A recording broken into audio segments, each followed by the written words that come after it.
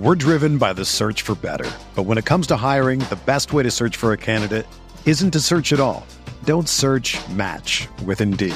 Indeed is your matching and hiring platform with over 350 million global monthly visitors, according to Indeed data, and a matching engine that helps you find quality candidates fast. Ditch the busy work. Use Indeed for scheduling, screening, and messaging so you can connect with candidates faster. Leveraging over 140 million qualifications and preferences every day, Indeed's matching engine is constantly learning from your preferences, so the more you use Indeed, the better it gets. Join more than 3.5 million businesses worldwide that use Indeed to hire great talent fast. And listeners of this show will get a $75 sponsored job credit to get your jobs more visibility at Indeed.com/Blue Wire. Just go to Indeed.com/Blue Wire right now and support our show by saying that you heard about Indeed on this podcast. That's Indeed.com/Blue Wire. Terms and conditions apply. Need to hire? You need Indeed. This thing on? See, now I'm getting mad. Because it's getting ready to be on. I want my whiskey to fight me a little bit. This is the kind of psychopath that I hang out with. I got beat up outside of a Denny's. The Rockpile Report with Buffalo Bills season ticket holder Drew Gear. He likes to get in the X's nose. Something I can't do with this podcast because I drink too much. Chris Kruger. My rollerblading, blonde mohawk producer. The pettiest, hardest drinking Bills podcast. I'm an adult. I know what I'm about.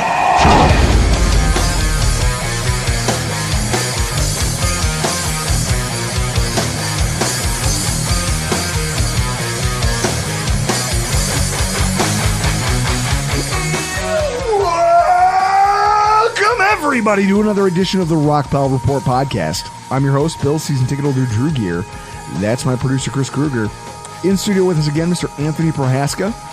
And we're here talking about BillsCamp basics, wide receivers, and the defensive line. Two positions that I know are near and dear to Anthony's heart.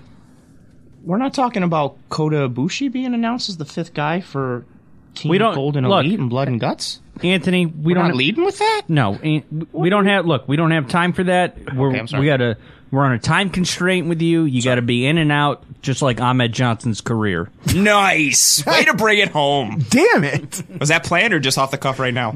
I'm playing that. I thought about that. Because you were like, I only got this window. And I'm like, all right, Ahmed Johnson. Sounds like Ahmed Johnson's career.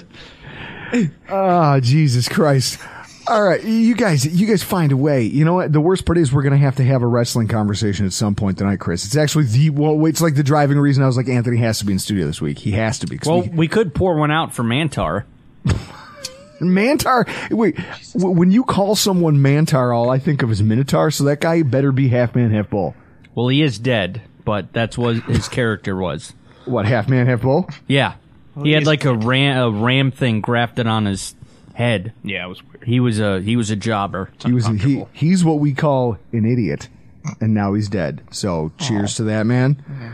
Cheers. Hey, so guys, as we kind of ramp this thing up, because what are we now? How many weeks away? 2 weeks 74. Away? 2 weeks away from training camp? 74. 74 days? Weeks. Yeah. From training camp? It's a Gregorian calendar. Yeah, 2 weeks. This is why no one gets your tweets, dog. I accept it. I don't care. People follow me for film clips and analysis. They don't care about me as a person. I understand. The dry sense of humor is what I love about you. So, guys, and if you're not already watching, Disguise coverage over on Cover One. He's a wrestling savant. He loves him some film. You're going to find some great things if you're following him on Twitter. Daquan Jones last night? Yeah, we had him in the film room. So 3 out of 4 weeks. Kyer Elam, then Greg Rousseau. And then Daquan Jones, we had him on last year during the bye week or the week before. No, during the bye week last year. Dude is And you awesome. guys talked about real football. Oh, absolutely. We literally break down plays and film with him, asking him about technique. What was the call? What's the read? A lot of plays last night of him, feeling out things with the offensive lineman and understanding leverage and his assignment and what he saw in film study and prep. So, yeah, a bunch of X's and O's and schematic pieces and the stuff you don't get from the Rockpile Report? No, I would say other people who tend to interview players or speak with players and ask them, like, what's your favorite kind of wing? Is it flat? Well, this is why... Is it a drum? For me, it's more of a point of Chris, we know a couple football players, right? Like collectively between the two of us, we know a couple guys. Yeah. Well, we'll get into it later, but I did text one of the players that I know when did I text them? Sunday night, I text them if they had any pull at ECMC. And that... Do I get to find out now? No. So next show. So this is the thing, guys. When we talk to players, my attitude is always, these are just dudes with a cooler job than me, so I'll just talk to you about dude shit, because realistically, like, I have some game-related questions. Like, Chris, when I did the interview with Fred Smerlis, remember that? Yeah, I got to interview Smerlis, and it was awesome. And I found a way to get some juice out of him. Yeah. Just about the heyday of football. I got him to admit that he thinks modern football players are pussies. Like, I got some great sound bites. I may have some photos of that. But the reality is, I'll pull it up for Anthony to see. I like it. That's not my wheelhouse. That's for guys like you, guys who have a genuine interest in the X's and O's. I find those shows you do with these players incredibly interesting because it's stuff I don't know. And then when I'm watching football, I have a little bit better understanding of it. But by and large, if I had a football player in the room with me, I'm going to ask them human questions just because that's what I care about. Because I just look at them as like, you're a dude, your job is cool. That's fair. That's fair. I appreciate the plug. You're good people. And I take back all the negative things I say about you. I'll make you regret that. Promise me. See, there we go. There's some photos of Drew talking to Fred Smerlis. That's pretty sweet. Look at that face. That's what I was looking for. Smerlis face. That's the one where he's like, "Are you fucking kidding me?" I was gonna say, you guys. He goes, "Are you fucking kidding me?" That photo right there, Chris. Make sure that makes the YouTube video. That look. He looks so disappointed. Because my thing was, and I knew I could bait him. I asked him a question that was basically framed. I go, given how much, sports have become a 365, 24/7 kind of a deal, and the older athletes, like back in the day in the 80s and that, you guys didn't have to be in such good shape, do you think camp was harder? And he goes, what the fuck are you talking about? He goes, these guys now, he goes, we used to do 2-a-days. And they did. And he was talking about how he was like 305, but he was lean, like, playing the line, you had to be lean at 300 pounds. Now it's mass. Now the game's changed. Responsibilities have changed. How you get used. Daquan Jones would have been, I don't want to say too big to play at that point, but he would have had to have been used differently than they wanted to use defensive linemen during that period of football. So it's really interesting to see the evolution of that, and that's where I love shows like yours, because you do get to see some of that. And then when you compare it to what you've heard from some of these old-timers, you do see the evolution of the game itself. Yeah, it's changed a lot. I mean, the nature, I would say, of just positions in general, but obviously the scheme and X's and O's. But it's funny within that, like, everything it's the Rustin Cole True Detective Season 1 time as a flat circle meme or GIF or whatever. Yep. But like things that are coming back now that are like in vogue, and how offenses or defenses like swing the pendulum. I saw a fucking tweet the other day from some smarmy ass CNN thing where they were like, research shows that we could cut down on emissions and fossil fuel reliance with these, and they use some fancy term to describe a sail. And they go, we could attach these to cargo ships and reduce our emissions. And they're talking about it like it's groundbreaking technology. Yeah. And I'm over here going, someone get me a pirate hat. We're going back to sea. We've already done this. This isn't new. This isn't new. You're not smart. You're just what you are is you're a bunch of millennials who don't know history. And you're all sitting in a room smelling your own farts to a degree where you don't know. You're just recycling Pirates of the Caribbean. That's it. Seen it. Hey, I'll be your Jack Sparrow, though. If somebody wants to create one, I will be your Jack Sparrow. Pirates of the Caribbean, I didn't realize how successful of a franchise that is, like from a monetary perspective. Wasn't like the first one 19 years ago? Oh, I have no idea. So I think I saw that the other day. It was like 19 years ago. There's also like 5 movies or 4. Like, there's a lot more movies than I thought there was. I thought it stopped at like 3 or 2. I hated the second one. I fell asleep 3 times during the third one and never watched it. My thing is, if I try to watch your movie and I fall asleep during it 3 times, it's not me, it's you. Your movie stinks. It's no Silver Linings Playbook. They lost me with yeah, you got it. I don't know whichever one it is where Orlando Bloom and Keira Knightley get married on the ship while in the middle of a battle, and Barbossa is like the one doing the marriage. They lost me with that. But again, that's the type of stuff you're not going to see in a real piece of cinematic gold, like silver. Give me a real flavor. pirate movie. Just guys who all smell bad. They're the all Goonies. ugly with bad teeth. Rudy. They stink. The Goonies. And they just go out and rob people. Like, they loot. That's piracy. Goodfellas. Goodfellas. That's my favorite Give me pirate Goodfellas on the water. That's it. Give me Goodfellas on the ocean. That's it. That's all I want. Give me Goodfellas as it is, but everybody dresses like pirates and they have pirate accents. Uncle Paulie in a fucking ruffled shirt. Holy shit. And a big old hat, pointy Jack Sparrow kind of hat. That's wearing amazing. eyeliner. The tri-tip. High boots, yeah. And he's got like a swashbuckler sword. And he's too fat to get anywhere with it, so he keeps getting stuck and cutting himself. He's going over. I say, why take the chance? He's got a parrot on his shoulder. Holy shit. That's it. No, yeah, they're regular accents and voices, but they're just dressed fully like pirates. That's what I want. Chris, the worst part is that if there's a water park in New Jersey, I bet you this is already happening. Oh, God. Like, if there's a water park anywhere in New Jersey, I bet you that there's a pirate show with New Jersey accents already taking place. Yeah. We could just go watch that. Called the Atlantic Ocean. So, it's interesting that you had Daquan Jones on the timing of that, because we're going to start talking about the defensive line. That's where tonight's show starts. If we're breaking down the position group, the cap cost, $43.9 million, which is 19.8% of the cap. That's 10th in the NFL, and it's probably higher than that because the way Spotrac shapes things, they're calling Leonard Floyd a linebacker. So you throw in another, $7-point-something million cap hit, and you're probably in the top 8 or 9. That's so stupid. He's not a linebacker. No, he's not a linebacker. Exactly. It's stupid. But it's usually because if you were a rush linebacker in a 3-4 coming out of the other side, they just leave it. They have 16 bodies on the roster. I'd say starters, they have about 6. Is that fair? 6. You could 6? Yeah. 5 to 6? Yeah. If you wanted to be super optimistic, you could say 7, but I think 6 is a really good over-under. Okay, so here are some stats and some statements of fact about the Bills' 2022 defensive line. Greg Rousseau led all Bills with 51 pressures. He was quietly one of our best pass rushers, not named Von Miller. Now, obviously, Chris, did anyone expect Rousseau to be, quote-unquote, better than Von Miller? No. Ever? No. No. That'll never be a thing. But isn't it telling that he's putting up metrics along the same lines? Well, nobody else on our team is really, there's nobody else. And his efficiency metrics from a rush perspective were not impacted when Von Miller tapered off. That's the important thing. Here's one. Jerry Hughes. Houston Texans' Jerry Hughes tied for 6th in the NFL in quarterback hurries. Crazy. No Bills defensive lineman finished in the top 35. No. Jerry Hughes had a sneaky good year. He had a sneaky good year for the shittiest team in football. Yeah.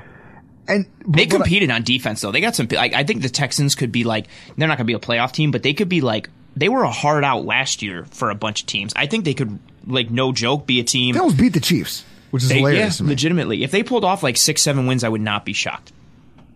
And I think they'll be fun to watch. The one thing I will say about Jerry Hughes, because anyone who hears it's going to go, oh, okay, he's a Jerry Hughes lover, blah, blah, blah. He did also tie first in missed tackles among every defensive line player in the NFL. Tied for first. Not great. Why do you think the Bills moved on? They were like, we need you to we get it, you're rushing the quarterback, but at some point, that hurry needs to become a sack. Yeah. Or it needs to become a tackle for loss. It needs to become some kind of negative play, because if it's not, then we got it. It's crazy how, you would think that, eventually, you would regress towards the mean positively and just be like, well, eventually, he'll become, a better finisher or tackler. It's just nope. It's just, pressures and hurries and not a lot of tackles or sacks, and he just stays on that trend, which, again, can be useful and can be valuable. I would have taken it last year, especially with Von Miller going down, but there is something to be said, obviously, for being able to finish things out from either a tackle or sack perspective, especially if it leads to something bigger, a la Patrick Mahomes and the Chiefs and all those pieces. Yada, yada, yada. In terms of PFF rating, which we all can agree most of the time can kick rocks. Yeah. But it is interesting when you see, because usually if you're like, well, my guy's an 80 and yours is an 83, and that makes him better. The rating's arbitrary. Okay. Run defense rating, Von Miller finished in the top 10 for defensive linemen in the NFL. You have to go all the way down. There's not another Bills player who played more than 450 snaps inside the top 65. And see, that one, I really appreciate PFF. I use them a lot for their advanced metrics and pieces. But I want to hear this from you, so grade. Speak on it. This is where Daquan Jones, right? Daquan Jones was the Bills' best run defender last year, right? But then when you look at Ed Oliver, and I looked at Harrison Phillips, left, everyone said, well, he's a forgettable piece of the defense. And Harrison Phillips finished with more run stops and more tackles than Ed Oliver did last year. But for me, I mean, that doesn't... Sure, it doesn't tell the whole story. No, and you factor into, like, Ed Oliver's injury and playing banged up, and then also the type of role that he occupies. Like, I don't think he's ever going to be a guy that's going to be a run-stop percentage type of guy. Like, he's a one-gapping, trying to get penetration, cause havoc. Like, he's stopping the run on the way to the quarterback most times, and even when he isn't impacting the run, he's probably just causing havoc, and someone else is finishing it off. So, with that in mind, just in terms of his overall numbers, Ed Oliver, right? Do you think he had a good year? I think he had a better year than he's giving credit for, but I wouldn't classify it as like a good year. Okay. I wasn't anticipating him being signed long term based off of that season. I could have seen it potentially playing out similar to kind of a Tremaine Edmonds situation where he balls out this year and the Bills have to pay through the nose, or he goes to free agency in greener pastures because somebody opens up, the Brinks truck for him. But no, I think he had a better year than he gets credit for, but I wouldn't classify it overall as a good year, especially when you see a game like against the Bengals where Daquan Jones goes out and everybody on the defensive line is kind of a shell of themselves. Granted, a lot of that was due to coverage and scheme, but I digress. A lot of that was just, hey, we'll throw a screen pass. Fuck whatever your defensive line was. I know a lot of pieces, too, like it's a light box, and the Bengals are going to run draw or just run a pin and pull up the gut or a guard pull, and the entire interior is just shot. But again, that's not Ed's role. Like, Ed Oliver you need somebody next to him that will gum up the works and draw attention. Ed Oliver's functionality is based on speed and get off and penetration. He's not going to be some guy... And he will, every once in a while, anchor against a double team, and I think he holds better at the point of attack than he gets credit for, especially for being an undersized defensive tackle. But he's never going to be, I don't know, depending on what you're looking for, he's not Ted Washington or Pat Williams or Vita Vea or all these guys. Like, he's a penetrator slasher. I'll say this. It's just frustrating to me that he only registered 7 more pressures and 1 more sack than Jordan Phillips, who's making a fraction of what he gets paid. I know that myself and my friends, Jeff Pollock, good friend of mine, has said before, he and I are texting during a game, and we made the point that Jordan Phillips plays with the kind of fire I wish Ed Oliver had. Okay. Now, I don't know if that's makeup. I don't know if it's just physicality, if it's size. There's some difference there. Whatever it is, I don't get it. I think that's fair, too. If you could stitch those two together, but then there's a reason Phillips is always hurt. Absolutely. It's the recklessness he plays with. Now, what went wrong for the Bills in 2022? Von Miller got fucking hurt.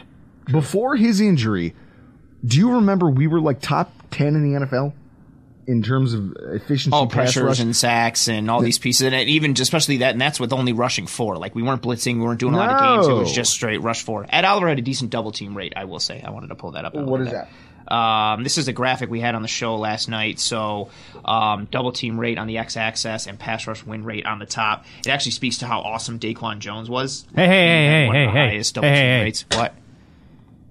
You got a producer over here. Yeah, send that to Chris. You could have just sent that to me. I could have put it up here. Oh, I'm so sorry. I could put that in the show on YouTube. Do it. So this is what we're gonna. So this is what we're gonna. We're gonna talk about the chart in a second. It's the thing I quote tweeted. I just DM'd it. I forgot about technology. But realistically, sorry. When he got hurt, everyone else fell off a cliff. Absolutely. Rousseau stayed. Epinesa improved. Yes. And took his game up. And smaller sample size though. Epinesa stepped up. Boogie Basham remained flat. Bad. And everybody else fell off. Basham went down. Oliver went down. Phillips went down. Granted, he was super banged up. Settle went really bad. Oliver went bad. Daquan Jones, I mean, you're not looking from a pass rush perspective, although I think he was so much better as a pass rusher than anybody expected or gave him credit for. But yes, the metrics from an advanced metric perspective tanked for the entire defensive line. Well, Went down. And I think the conversation that we're about to have based on this graphic that you just sent, Chris, I think it feeds into this one. Well, the Von Miller investment paid off. There was a lot of investments we made on the defensive line that did not.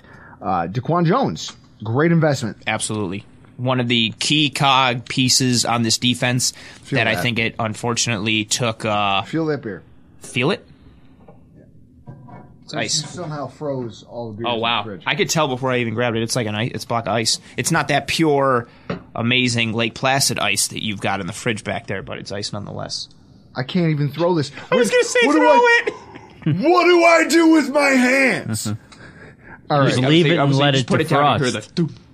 We'll let you defrost. So this is what we're doing. I'm going to put this over here. I'm going to put this over here. So now what we're going to do is we're going to talk about Boogie Basham, right? No. Inconsistent. We're going to talk about Tim Settle. When we got Tim Settle, what I was expecting versus what I saw on the football field, I'm disappointed. Fair. The fact that he accepted a salary cut to stay, not shocking. No. Who would have signed him if he had been cut? Well, he probably likes one pie pizza a lot, and so he just wanted to stay here. He just likes the one pie. That's why he's here. That's it.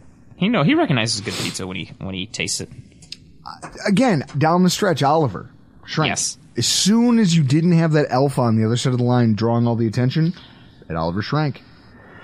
And there was just some things, right? There were some things that did not go well. And when you look at this double team chart, Chris, if you could throw that up there out of our Twitter DMs. Got it. Trying to find some other stuff. We often forget when we're watching the game of football, or if you're just box score watching. I think that's where it gets the worst. Mm-hmm. When you go, this guy only had this many pressures and sacks, and you go, okay, well, where did they fall on the, in the universe of blocking schemes and who an offensive coordinator goes, hey guys, you can't let that guy ruin my game. Mm-hmm. Where do you fall on there? Because if you're somebody who's never seeing a double team and at the same time you're still not making an impact, you're probably not very good. Absolutely. At the same time, if you're seeing a lot of them and putting up numbers, that means you're probably doing your job well. Yes. So now as we look, so let's look at this here. Walk me through this chart of yours. So x-axis, that's the bottom one for those who don't know what the x-axis is. Double team rate on that bottom x-axis, pass rush win rate on the left y-axis there. Just a quick shout out. Look at Chris Jones in the far top right. He's a fucking animal. Bro, tier of his own. He's got probably, he's close with Allen and Daquan Jones in terms of the highest double team rate, but his pass rush win rate is just in another stratosphere. If he didn't play for the Chiefs, I would love him. He's so good. Also, he leg whipped my quarterback once, and I think he's a dirtbag. And if he had gotten a flat tire and then had to walk home from there, I wouldn't cry about it. You know, Ric Flair, if you ain't cheating, you ain't trying. And he's just a monster. And so you look at that. But again, on the rest of that graphic, if you're going down, right, because we're focusing on that x-axis piece, Chris Jones, Jonathan Allen, and then Daquan Jones have the three highest double team rates with how far they are to the right there. And then you look at Daquan Jones, who again is seeing a ton of double teams and is not a pass rusher, seeing him in, I would say, second or third tier in terms of pass rush win rate based on the chart, knowing that he's brought in to keep linebackers clean and he's a run defender and that run defense mentality piece, knowing that he comes from multiple years. He talked about it on the show last night with us, like coming to Buffalo, he almost had to relearn like his previous years of technique because he was used to two gapping and the style of defenses that he played in versus coming to Buffalo, which is a one gap penetrating front. So he's relearning technique. He's changing what's been asked of him previously in his career, and to see the production that he had as a pass rusher, which again, all of that, he could have been the worst pass rusher in the league. I don't care because I wanted him to be a force in the middle with our light boxes to keep the second and third levels clean. For those of you at home, just so you understand what he's saying, I'm going to put this in terms of numbers. Daquan Jones finished with half a sack less than Ed Oliver and 2 fewer pressures. But he's not supposed to be your 3-tech. He's a 1-tech. He's supposed to be the tree stump that holds up the line so that everybody can flow around him. And instead, it turns out he's just as effective as the guy you drafted in the top 10 to be. And you can see Ed Oliver there right next to David Onyemata, a little to the left of B.J. Hill. Yeah, I see him. So he doesn't have a low double team rate, but his pass rush win rate is crazy significantly low. It's crazy. It's in one. It's again depending on how you want to tier it here, second lowest type of tier, which again I think matches overall what you saw. But his biggest thing, I don't think Ed Oliver's not bad. His biggest thing, and I think this was echoed a lot by people, even just like the regular fan who watches broadcast tape, it's the consistency, or the inconsistency, I should say. Like, you see him one game and you're like, wow, Ed Oliver is a monster. And then you see 2 more games and you're like, did Ed Oliver play in these 2 games? And it's just, there's these spurts where he looks dominant and there's penetration. I think of the Cowboys game on Thanksgiving. I think of the Saints game on Thanksgiving. Okay, but think about those things. The Cowboys game in particular will always be burned in my mind because they had a kid by the name of Connor Williams on the Dallas offensive line. Current Miami Dolphin. He was a good guard. Good guard. Bad center. But a decent guard. And Ed Oliver didn't show up in that game until he got injured. And when they took him out of the game and put in something, I just remember his last name is Suafilo. He's a prototypical journeyman. If to put this in your wrestling terms, what's wrestling? He's the Brooklyn Brawler of guards, right? Like, he's a jobber. He's a guy you bring in just to get over one, like to get one over. They bring in Suafilo, and Ed Oliver all of a sudden has the game of his life because he's eating the lunch of a guy who's older, not as talented, just from a skill standpoint. Like, from a talent standpoint, he's much lower. So you would expect him to dominate those matchups. And that's what I feel like it is with Ed Oliver. When he plays inferior talent to where he is, great. If he plays a guy who's a borderline starter, he can look like an all-star. If you put him up against the Ravens, who have traditionally had very good interior line play, you'll watch him disappear for chunks of a game. It's just what he is. And so, that extension notwithstanding, this is what I look at and I say to myself, thank God for DaQuan Jones. That's an investment that paid off. And he showed us, if we're looking at what went right for the 2022 Buffalo Bills, he showed us what a one-tech is supposed to look like. All those years of Star Lotulelei, supposedly he was the guy. They were like, oh, we bring him in because we know him from Carolina. He's going to keep our linebackers clean. And he did an average job, but then we saw what a good one-tech is supposed to look like. Yeah. You so got that thank God for that.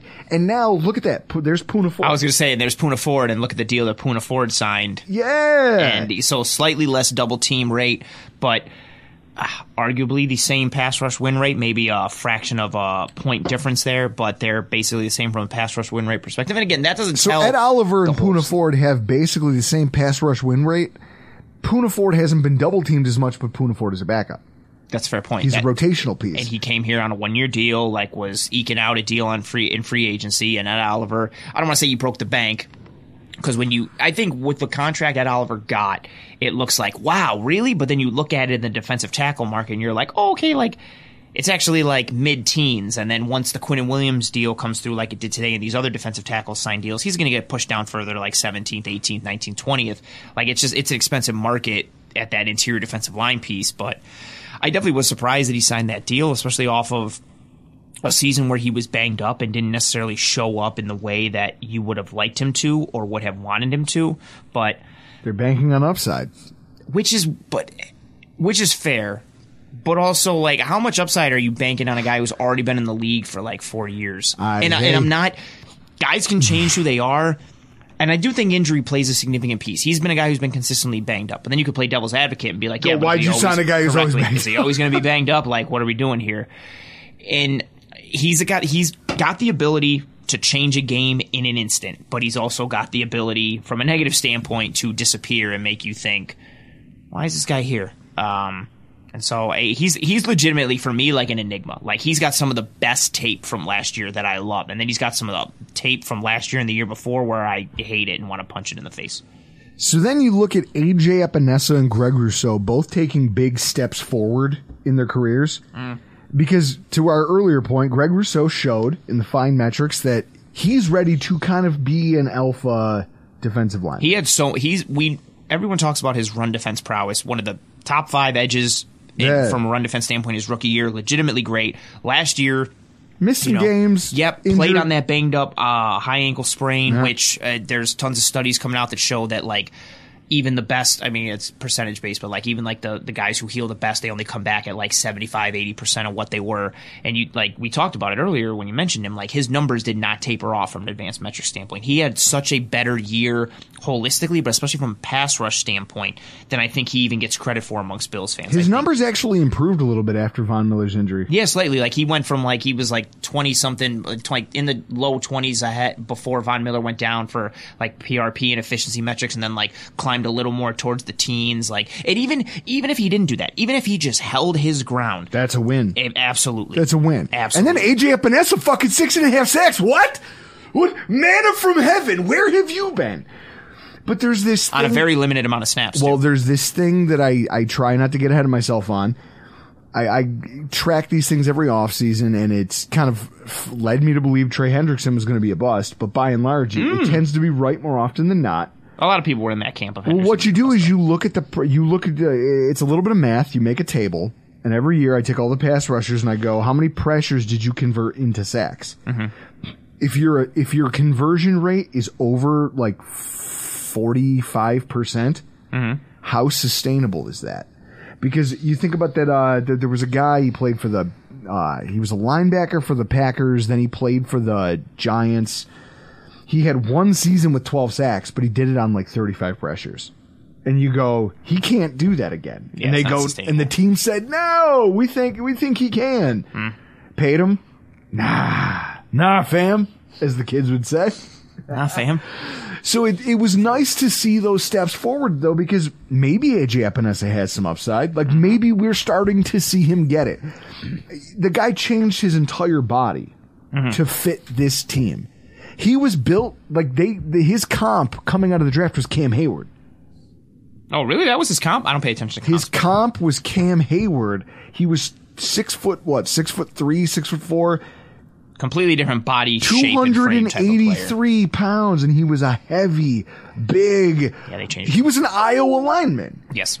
And all of a sudden you see him and he's this thinner, more agile, trying to do things in space.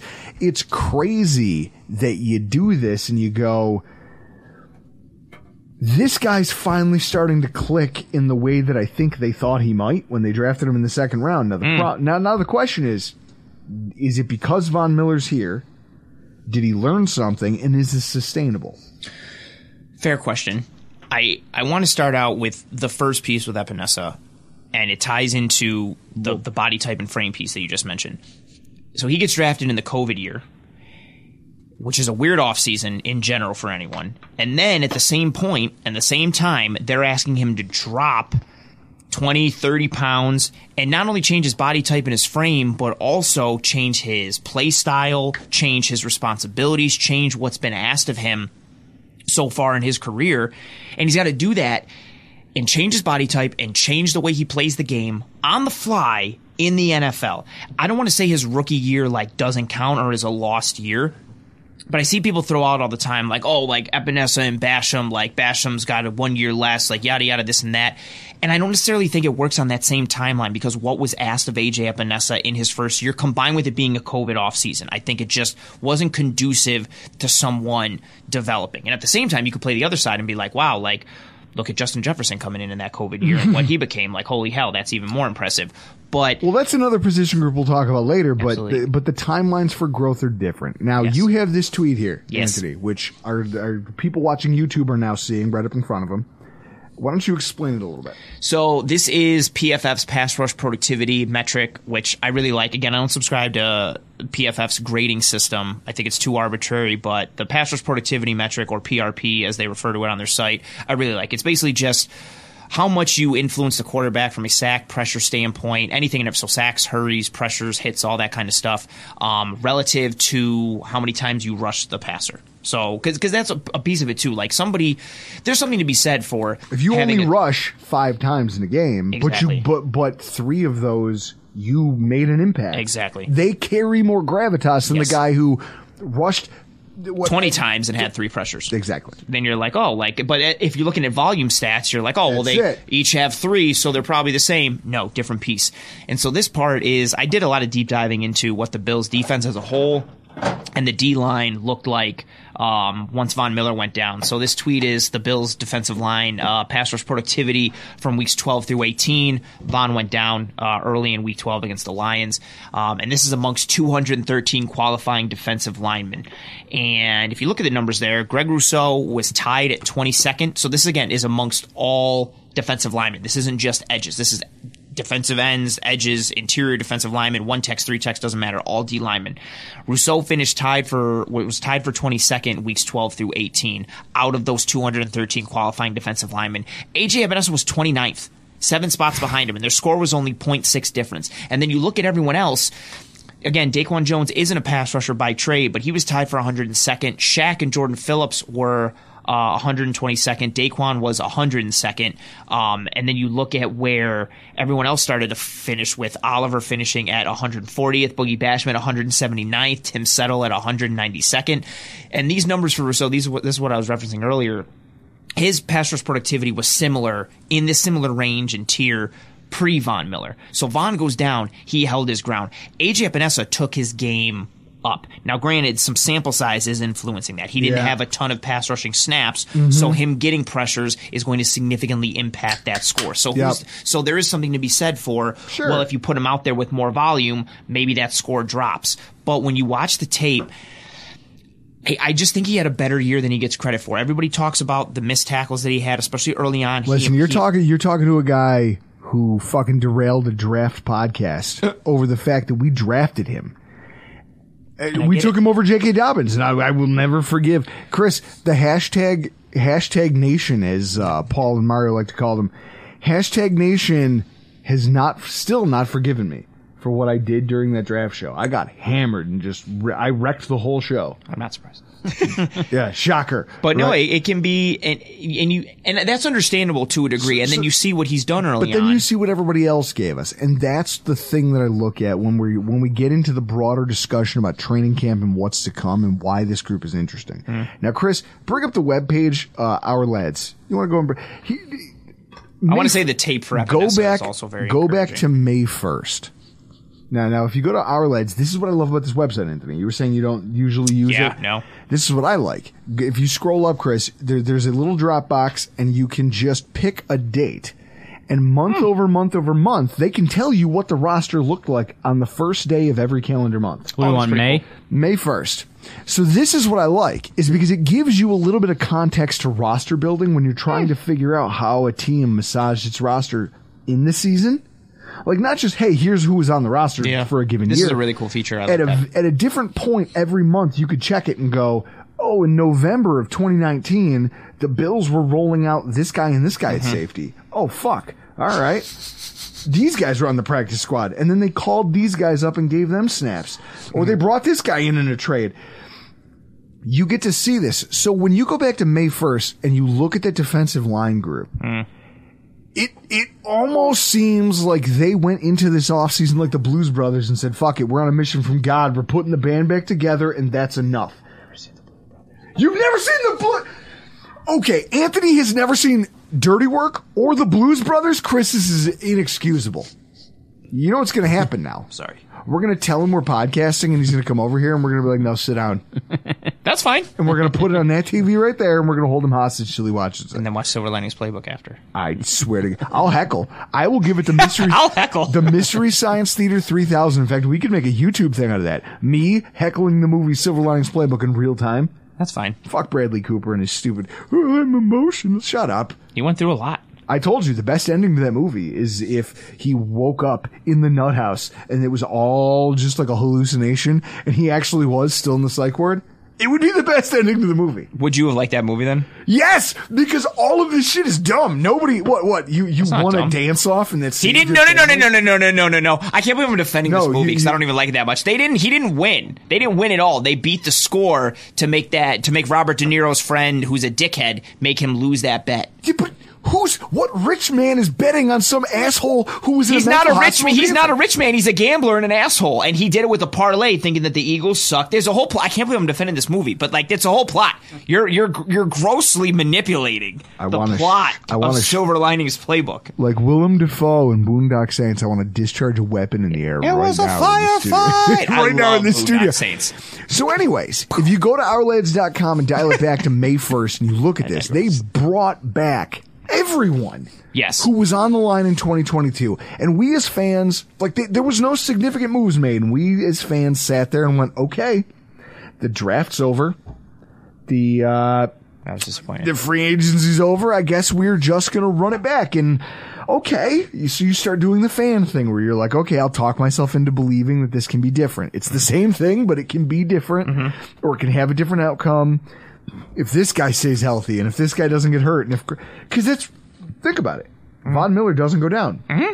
Greg Rousseau doesn't have a high ankle sprain. You're like, things could be different. And you start having that fan conversation that we all do. Chris, we do it in every sport, don't we? Yeah. You're doing it right now for the Sabres. You're like, man, if this goaltending situation just could pan out. I can't believe they didn't sign a goalie. All that cap space. Drew, I don't want you to utter goaltending ever. Chris had to switch. We were on Trainwreck. He came so hard it turned. We were on Trainwreck during Linus Ullmark's rookie year. Okay. And Drew doesn't have it. Drew was like, I don't think he's the guy. He's in his rookie year. It's the equivalent of like going, I don't think Josh Allen's the guy after 3 games. Yeah. Oh, yeah. After 2018, when I fought with Nate Geary in my kitchen and was like, after we won that Tennessee Titans game, I permanently chipped my elbow falling off the podium. Did Ullmark do anything? No, he was terrible this last year, right? I Played know. on a horrible team. I mean, they gave him a trophy and everything. A participation trophy, though. It's not like he won, like, I don't know, like the Vezina or something that matters. Yeah. All right, you can both kiss my ass. What I will say is, there's an analogy there, right? Like there's a similarity. So we do the thing where we talk ourselves into believing it's going to be different. And then all of a sudden, here comes Brandon Bean with his wheelbarrow with his nuts in it, and I'm just hearing the Stone Cold Steve Austin Glass Shatter music. Like, and here he comes. Now that's a wrestling thing that I can get into because I do actually have that in my truck, and sometimes I listen to it when I'm driving. It's bad. So we bring in Poona Ford at defensive tackle and Leonard Floyd at edge. Yes. Now, Chris, we went on record and said that week. We talked about the signings. We talked about the fact that I, too, used to be 5'11", 340-something pounds, except I can't do what Poona Ford does. Yeah. The difference is you have no athleticism. No, I can do... I don't know now what I could do on the bench. In my prime, I think I got like 12. If you look at like body types and what you can and can't do, He's working already. Like Poona Ford is Vader. You are Mantar. Yes, wow, dude, you can't do anything. I hardcore love Vader. Oh man, that's a good time. That's a good analogy. Vader was a wrestler. No, I know who Vader was. Vader was hilarious. So we've talked about this for a long time. I'm trying to speed this conversation on, but realistically, here's what we're doing. Here's what we're looking at. They bring these signings in. Leonard has value, obviously. Yes. They make that signing and they go, we think this will get us over the hump. And then if the injury timelines and everything comes together, when he's healthy and we have a 4-man rotation of Epinesa, you give me an Epinesa, you give me a Floyd, Rousseau, and Miller. That's a spicy meatball. AJ Epinesa would be a tremendous fourth. Like if he's the fourth guy in your rotation, based on what he showed on tape last year, very fun. And again, that's not ideal based on where he was drafted, but who cares? Look at it in a vacuum. That's fun. So we talked about this. My immediate thought when it happened was that we're driven by the search for better. But when it comes to hiring, the best way to search for a candidate isn't to search at all. Don't search, match with Indeed. Indeed is your matching and hiring platform with over 350 million global monthly visitors, according to Indeed data, and a matching engine that helps you find quality candidates fast. Ditch the busy work. Use Indeed for scheduling, screening, and messaging so you can connect with candidates faster. Leveraging over 140 million qualifications and preferences every day, Indeed's matching engine is constantly learning from your preferences, so the more you use Indeed, the better it gets. Join more than 3.5 million businesses worldwide that use Indeed to hire great talent fast. And listeners of this show will get a $75 sponsored job credit to get your jobs more visibility at Indeed.com/Blue Wire. Just go to Indeed.com/Blue Wire right now and support our show by saying that you heard about Indeed on this podcast. That's Indeed.com/Blue Wire. Terms and conditions apply. Need to hire? You need Indeed. This has become a camp watch now. Because now this position group has some juice, and it's going to be worth watching to all of a sudden, even the casual fan is going to realize people who thought that their path to the 53 was clear all of a sudden have a roadblock. And now you have to earn your roster spot, and everything's up for grab. So here's what I want to know. What players most directly impacted do you think by these late additions? Let's start with the defensive end group. I've got Shaq Lawson, AJ Epinesa, Boogie Basham. If I were to run it down, if you were trying to talk about secondary pass rush help, advantage Epinesa. Absolutely. Like if that's what you're looking for. Absolutely. He has the most pressures and sacks of any secondary pass rush option.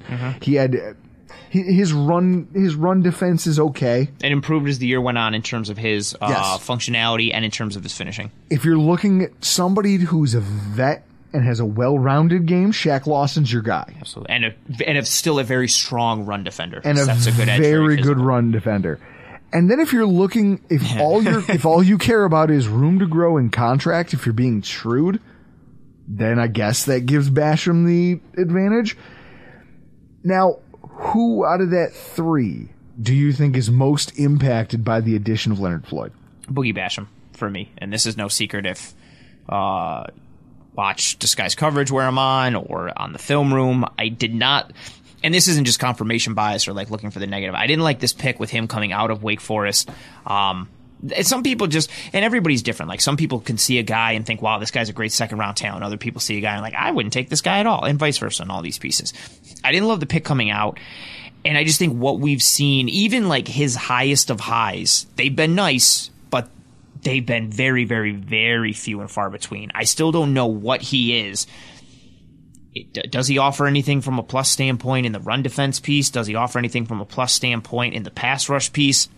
He dropped some weight last year and it was all about quickness and speed, but he didn't look too much quicker or faster on tape and on the field. He had some really good rushes when they lined him up on the interior, and when I say some, I literally mean like 2 or 3.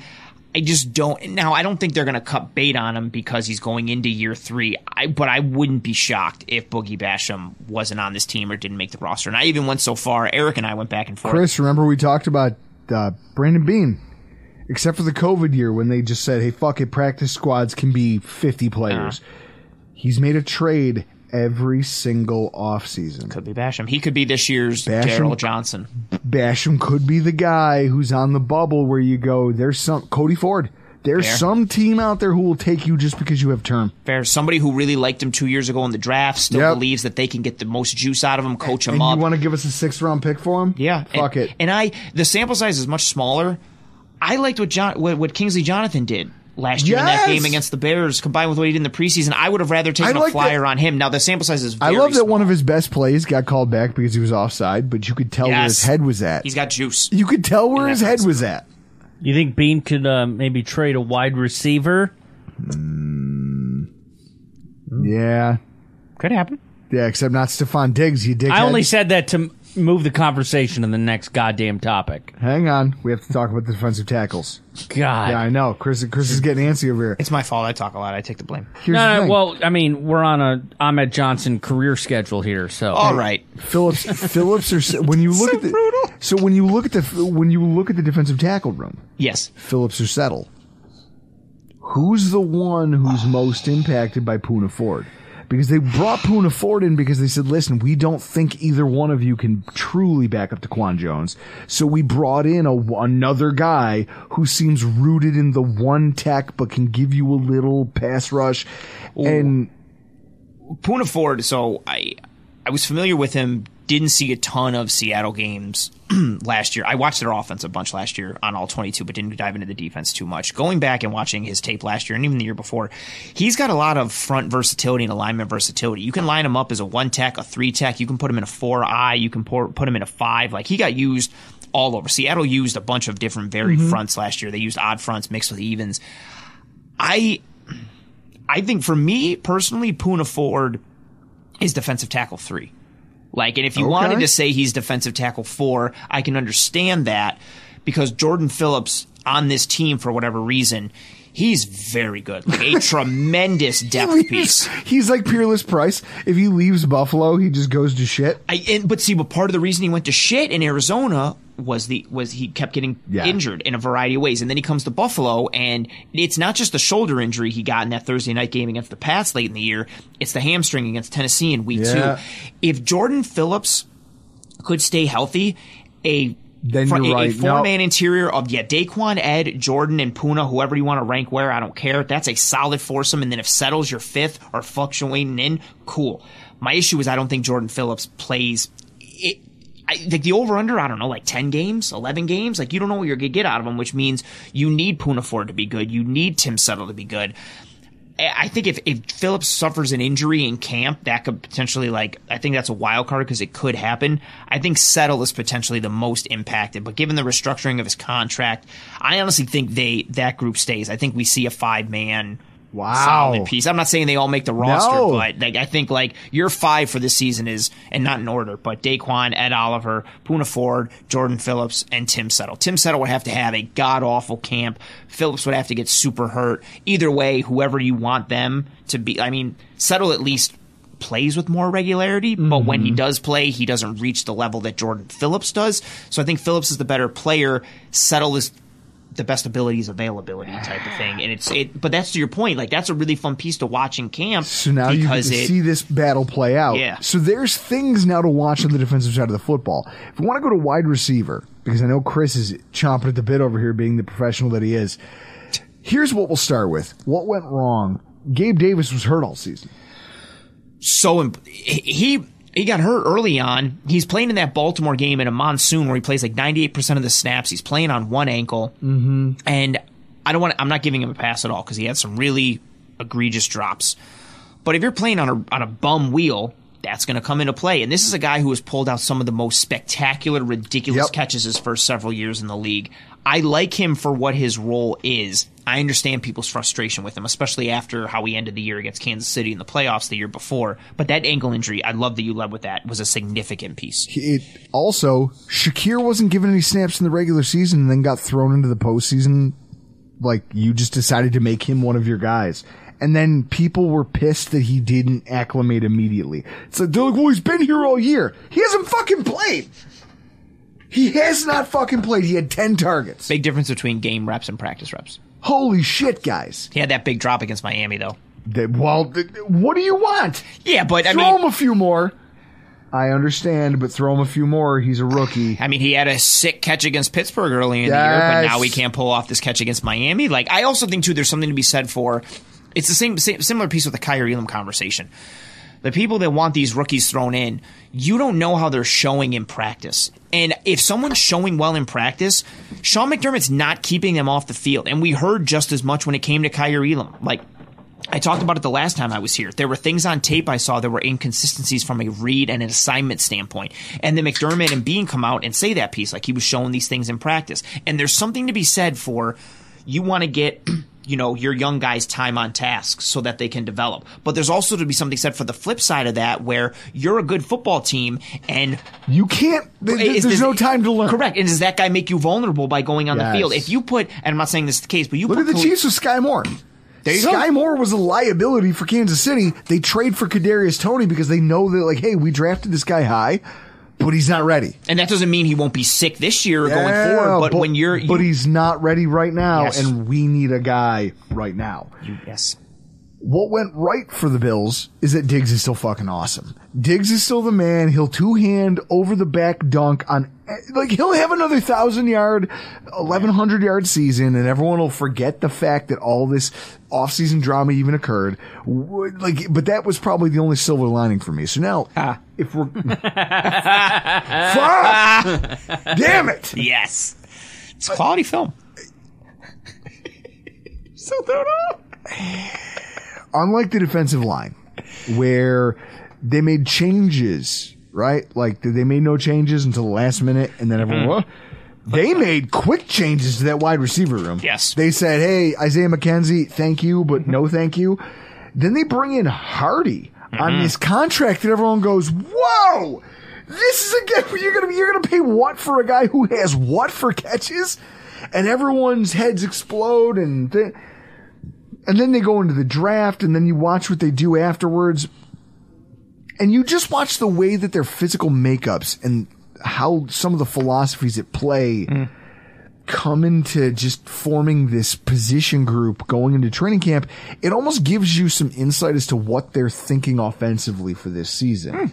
I feel like the philosophy is on display with some of these moves they've made. And like, you think about it, Crowder, Kumaro, Isaiah McKenzie. You vacate 85 targets, 547 yards, 52 first downs, and 4 touchdowns with those guys. In their place, to bring in Justin Shorter, rookie, Trent Sherfield, and Deontay Hardy. On its face, just those three, is there a single one of those statistical categories that I just talked about that you're worried that they can't replace? No. Exactly. At a minimum, this group can absolutely replace what we just lost. We quietly improved every facet of what that interior wide receiver group was. Now, like on Hardy, now this is a guy you like. Size dictates he's a slot wide receiver a lot of the time. Not all the time, but a lot of the time. RAS numbers and production show you he's a speed guy, and he's got a little wiggle. Like, size and explosion, not his thing. The contract says they see him as an impact player. Now, the thing I like about this, and I ran some of the numbers on this, and I have them here in front of me. Isaiah McKenzie versus Hart, because I heard some of the people who were like, oh, good, so they paid more money for a small wide receiver. They paid more money for the same Isaiah McKenzie. When healthy in 2021, so that's what I did. I went back to 2021 when both Isaiah McKenzie put up a career year, and so did Hardy. Yeah. 570 and 3 touchdowns for Hardy. This is going to be more important in a few minutes, but he held an average depth of target of 10.9 yards per target, which he was 23rd in the NFL in yards against the catch versus man coverage, which finished ahead of CeeDee Lamb, Devonta Smith, and Stephon Diggs. Generated 11 first downs versus zone, something Isaiah McKenzie could not do. And then his yards per route run was 9th in the NFL. That's the one. I'm glad you pulled it. I was trying to find it. Bang! Thank you so much. I've got the numbers, baby. Saved me so much time. So, and then here's the other thing. When you think about where Josh Allen was most effective on the football field, like if you look at that, again, I know you don't like PFF, but when you watch that chart and you see I love PFF for everything but their grades. When they break down okay, here's where you threw the best. Yeah, Josh Allen murders that 10 to 19 yard window. He's tremendous in the intermediate. That is where Hardy is the most effective. He is one of the most effective pass catchers, and that's why he has so many yards after the catch, is because he can get separation against linebackers and slot corners in that, like, hey, if you don't jam me at the line, I'm going to be open in the 9 to 10 yard window, and I will turn it upfield. And I'm fast enough, you might not get the angle on me. I will kill you. I will kill you. Yeah, he's impressive. And I think what's nice, too, you see, like, the juice and the speed and the elusiveness and the sharpness in his game when he's got the ball in his hands. He operates with that as a route runner and in his release packages. You see that jitterbug type of game isn't just when the ball is in his hands. I think he's a better route runner than he gets credit for. I think he's got a really fun release package. He's got a lot of nuance to his game, and I know that terminology gets used so much now. I think he's been buried on a bad football team for a long time. And he's been hurt. And that's a fair piece. Like, if part of it. Can he stay healthy? Like, that's a big piece. But so the flip side of that is you look at Isaiah McKenzie and what he was giving us. He was 10th in the NFL in snaps from the slot last year. He finished with the second fewest yards, a negative yards above expected figure, according to the NFL Next Gen Stats. So that's bad. Which is basically like, hey, you're meeting a defender at a certain point. Did you gain yards after we expected you to just get tackled? He gained negative yards, which tells you yeah, that's very bad. That's not good. You didn't even hit like the basic level of expectation. You fell below that. You fell below it, which is like you just can't turn this sizable snap share into productivity. So they say, hey, we'll hedge our bets on this guy who is statistically and analytically all upside. But then he can't stay healthy. And you go, well, the health issues, blah, blah, blah. Okay, so then you bring in a Trent Sherfield. Clearly third or fourth fiddle in the Dolphins' passing attack last year. The numbers in the fine metrics are crazy. He produced more yards than McKenzie on 14 fewer targets, 100 fewer snaps from the slot, a whopping 4.3 yards more to the depth of target than Isaiah McKenzie. Now, when you think about what the Bills' offense is, we are a vertical passing attack. We have a quarterback who has a strong arm who likes to push the ball downfield. You know why Isaiah McKenzie doesn't fit? Because he doesn't get natural separation. And then you watch him just fuck routine things up. Like, Chris, the trip over the goal line against Kansas City, the turf monster got him. Like, it's like, what did you fall over? You just fell down apropos of nothing. Apropos of nothing. Josh Allen threw you the football and you weren't there. Yeah. Like, this is... He was a guy who could not succeed down the field. Instead, what they did was they said, listen, we gave this guy all of the slot snaps and he couldn't handle it. Now what we're going to do is we're going to we have a small option and then we have a big option. Both of them are vertical threats. They go down the field. Their average depth of target is beyond 10, which tells you that's where they thrive. And in an offense that's built like ours, realistically with a running back like James Cook, you want your receivers carrying so that if you're going to have a release, you dump off to that running back and let him go. Yeah. You're starting to see the makings of what could be a very fun offense just in these two players and the way they're added. Now, what do you think about that philosophically? I really like this wide receiver group. I'm a big fan of your wide receiver, and this isn't my phrasing, and I forget who said it, so if they happen to be listening to this, it's someone famous, so I doubt they're listening. Well, actually, no, they could be listening. No disrespect. So no, I'm sure they're not. I mean, we're blocked on Twitter by Richie Incognito, so I guess football players listen to us. That's fair point. I like my wide receiver group to be kind of like a basketball lineup. Like, I want a power forward, I want a center, I want a shooting guard, I want a point guard. I want that. I want multiple skill sets and dynamics present in the group. And I think with Hardy and with Sherfield, they now have that piece. And I also think with Dalton Kincaid's addition, I know he's a tight end, but he's going to factor into the receiver snap share and formations and alignment. What you can run with Kincaid, you can also run like light versions of that with Trent Sherfield, with how good of a blocker he is out of the slot from a size and frame standpoint, plus a physicality and football IQ standpoint. He's very good at digging out safeties, cracking down on linebackers, edges, slot corners. So I think Sherfield adds to your speed and size category and downfield piece, but he also adds a physical element in the run game, and I think that run game is going to be important. And this is where you added size, and you already have Gabe Davis, who is a very good run-blocking wide receiver. Yes, but functions mainly on the outside. Yes. So now you've got that power slot. Now you've got a power slot that you can throw in there and say, listen, Dalton Kincaid, you don't have to worry about this. We have a guy who can go out there, and if I need him to play slot, but also just take his cornerback and drive him into the ground, he can do that. Yeah.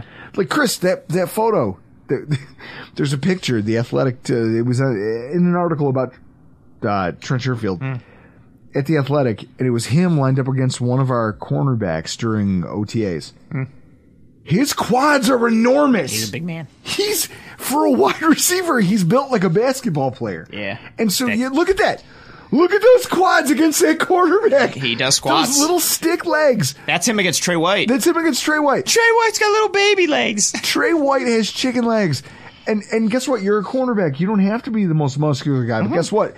If you go up against him in a run blocking capacity in a phone booth, he'll own you. And he wants that piece. Like, he likes the physicality. He has that. He wants to run block. And then it's, okay, cool, we can get the ball in his hands on an RPO or a slant or any type of piece like Miami did, and he can take it to the house like he did against San Francisco. And I also think it's a cool piece, too, he was with Mike McDaniel in San Francisco, and McDaniel brought him with him to Miami. And now he had Waddle, and he had Hill, and they signed Cedric Wilson, but Sherfield kept finding a way to see the field. And I always think it's interesting when coaches leave one place to start new somewhere else.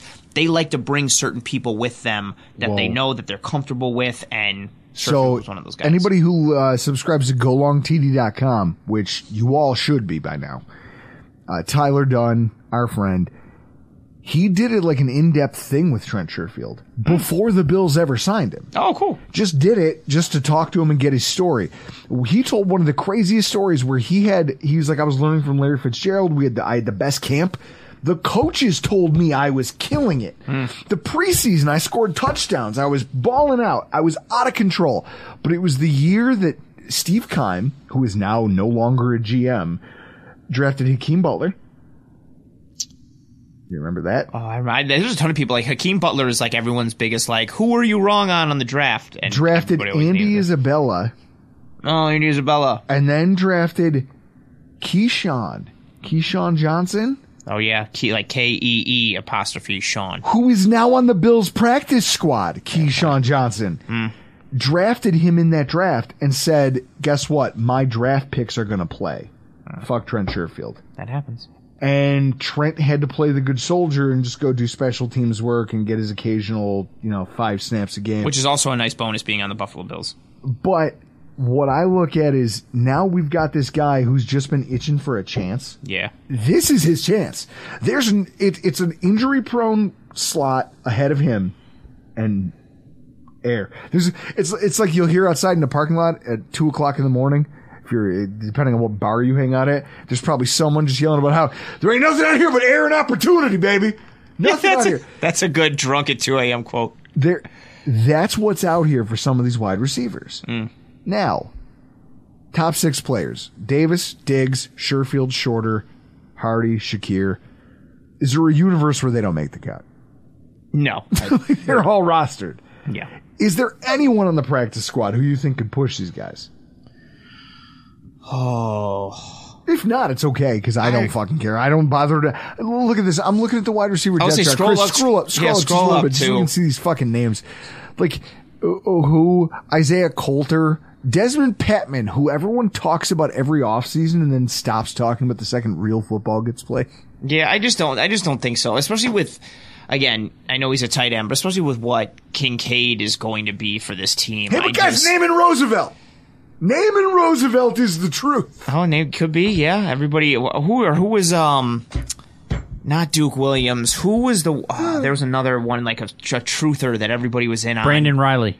Yes, Brandon Riley's a good one. Good call. Jalen Wayne is somebody who I saw at the Senior Bowl. I don't think he makes noise, but he had some fun pieces on tape and some fun pieces at the Senior Bowl, but something significant would have to happen for Diggs, Davis, Sherfield, Shakir, Shorter, and Sherfield. And there's one last thing I want to mention that makes this whole conversation interesting as far as roster building and what we'll see at camp. Hardy was a Pro Bowl returner. Last week, in my monologue podcast, which, Chris, give it up. It's hard to do a one-man podcast, and I think I fucking killed it. Yeah. I mean, you did okay. You did okay. Gotta bring it down to earth. Yeah, I mean, you sent me files that said semi-edited. It took me an hour and 45 minutes to take out most of my breaths and coughs, and it still wasn't great. That's fair. I don't even take out your breaths and coughs. I take out other bullshit when you just hack the pod track sound effect machine. I had to leave one in because you stepped on it. Yeah, I stepped on it on purpose because I was like, he can't cut this one, just so people know it's here. I stepped on purpose. Fuck you. Fuck you, exactly. I know. Chris, fuck you. So, Hardy, Pro Bowl returner. I talked about it last week, this idea that Nyheim Hines and the way this team's mindset is, they do not like to mix the returner with any other duties. And McDermott's gone on record. He's gone on record and said, well, if a returner gets hurt, now I'm hurt at 2 positions if he's a starter. Okay. And I was like, that sounds like you're coaching scared, but sure. I guess I'll listen to that. Hardy is a returner. We talk about how they want to use Hines as a weapon in the offense because he is a good pass catcher and a good run blocker and a better run blocker than James Cook, which we talked about. I'm probably a better run blocker than James. Yeah, exactly. That's too far. So now the idea is that if you can get some return juice from Hardy, and let's say they go, hey, the way camp falls, we actually like Trent Sherfield from the slot. We like that physicality. We like the size mismatch against a lot of smaller slot corners. And at the same time, we know we can work you in this way, and that frees us up to use Hines as a real weapon in the offense because we don't have to rely on him in these capacities. Could absolutely be the case. Would you take that as a win? Would you still look at those salaries? Because I know a lot of fans will scream and go, he's making $8 million a year. He can't just be a returner. But if it makes the team better on offense by giving you a pass blocking, pass catching weapon that you can regularly add into the offense now, have we not made the team better? Yeah, I'm fine with that. And I also think, too, a way to look at it for Hardy, you also never know how the draft and the rest of the offseason is going to shake out. Whoever is wide receiver 3 is arguably option 4 or 5, because option 1 is Diggs. Option 2, 3, and 4, you can legitimately make a case for anyone out of Davis, Knox, and Kincaid, I think. So whoever is the number 1 slot receiver could realistically, at best, be option 4. Like maybe option 3 if something happens, but probably like closer to 4 or 5. Well, that depends because... So you can hide that third wide receiver option. You can just like hide him in the back. And it all... Like Scott Norton in the NWO. I was waiting for it. That's why I didn't want to say too much. I was like, I just want to see where it goes. I like it. That's a great wrestling reference. Scott Flash Norton. You love him. You're a big Scott Norton guy. I love the fact that that's what we're going to end this podcast with. You always talk about it. Every time, Scott Norton. I came over today and I was like, hey, what's up? And you were like, you know who I love? Scott Norton. And you put on some Scott Norton tape from WCW Nitro 97. You want to hear this? Yeah, I do. So my mom... I think this is Scott Norton. No, my mom. I'm not kidding. Not his mom. This is a real thing. So when my mom and dad got divorced for the first time, they reconciled and remarried. But my mom was looking at this house in like a short sale. Okay. And I went with her to this house in Roswell, Georgia, and we walk in and we meet the homeowners, and I'm like, that guy is. No way. I've seen him before. No. Scott Norton. Fucking crazy. What? Yeah. I walked into a back room in the house and it was like all these like all his wrestling memorabilia. I'm like, Scott Flash Norton.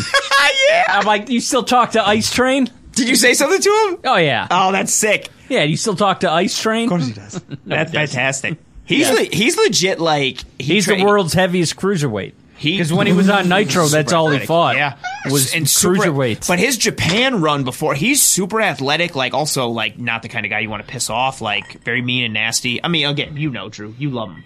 You're all about Scott Norton. You're wearing a Scott Norton t-shirt right now. It says Norton on the back. Flash 22. If someone just like threw a Molotov cocktail into the studio right now and burned us all alive, it'd be the best. It'd be a better finish to this podcast than the conversation. See, that's mean. Nonetheless, that's hurtful.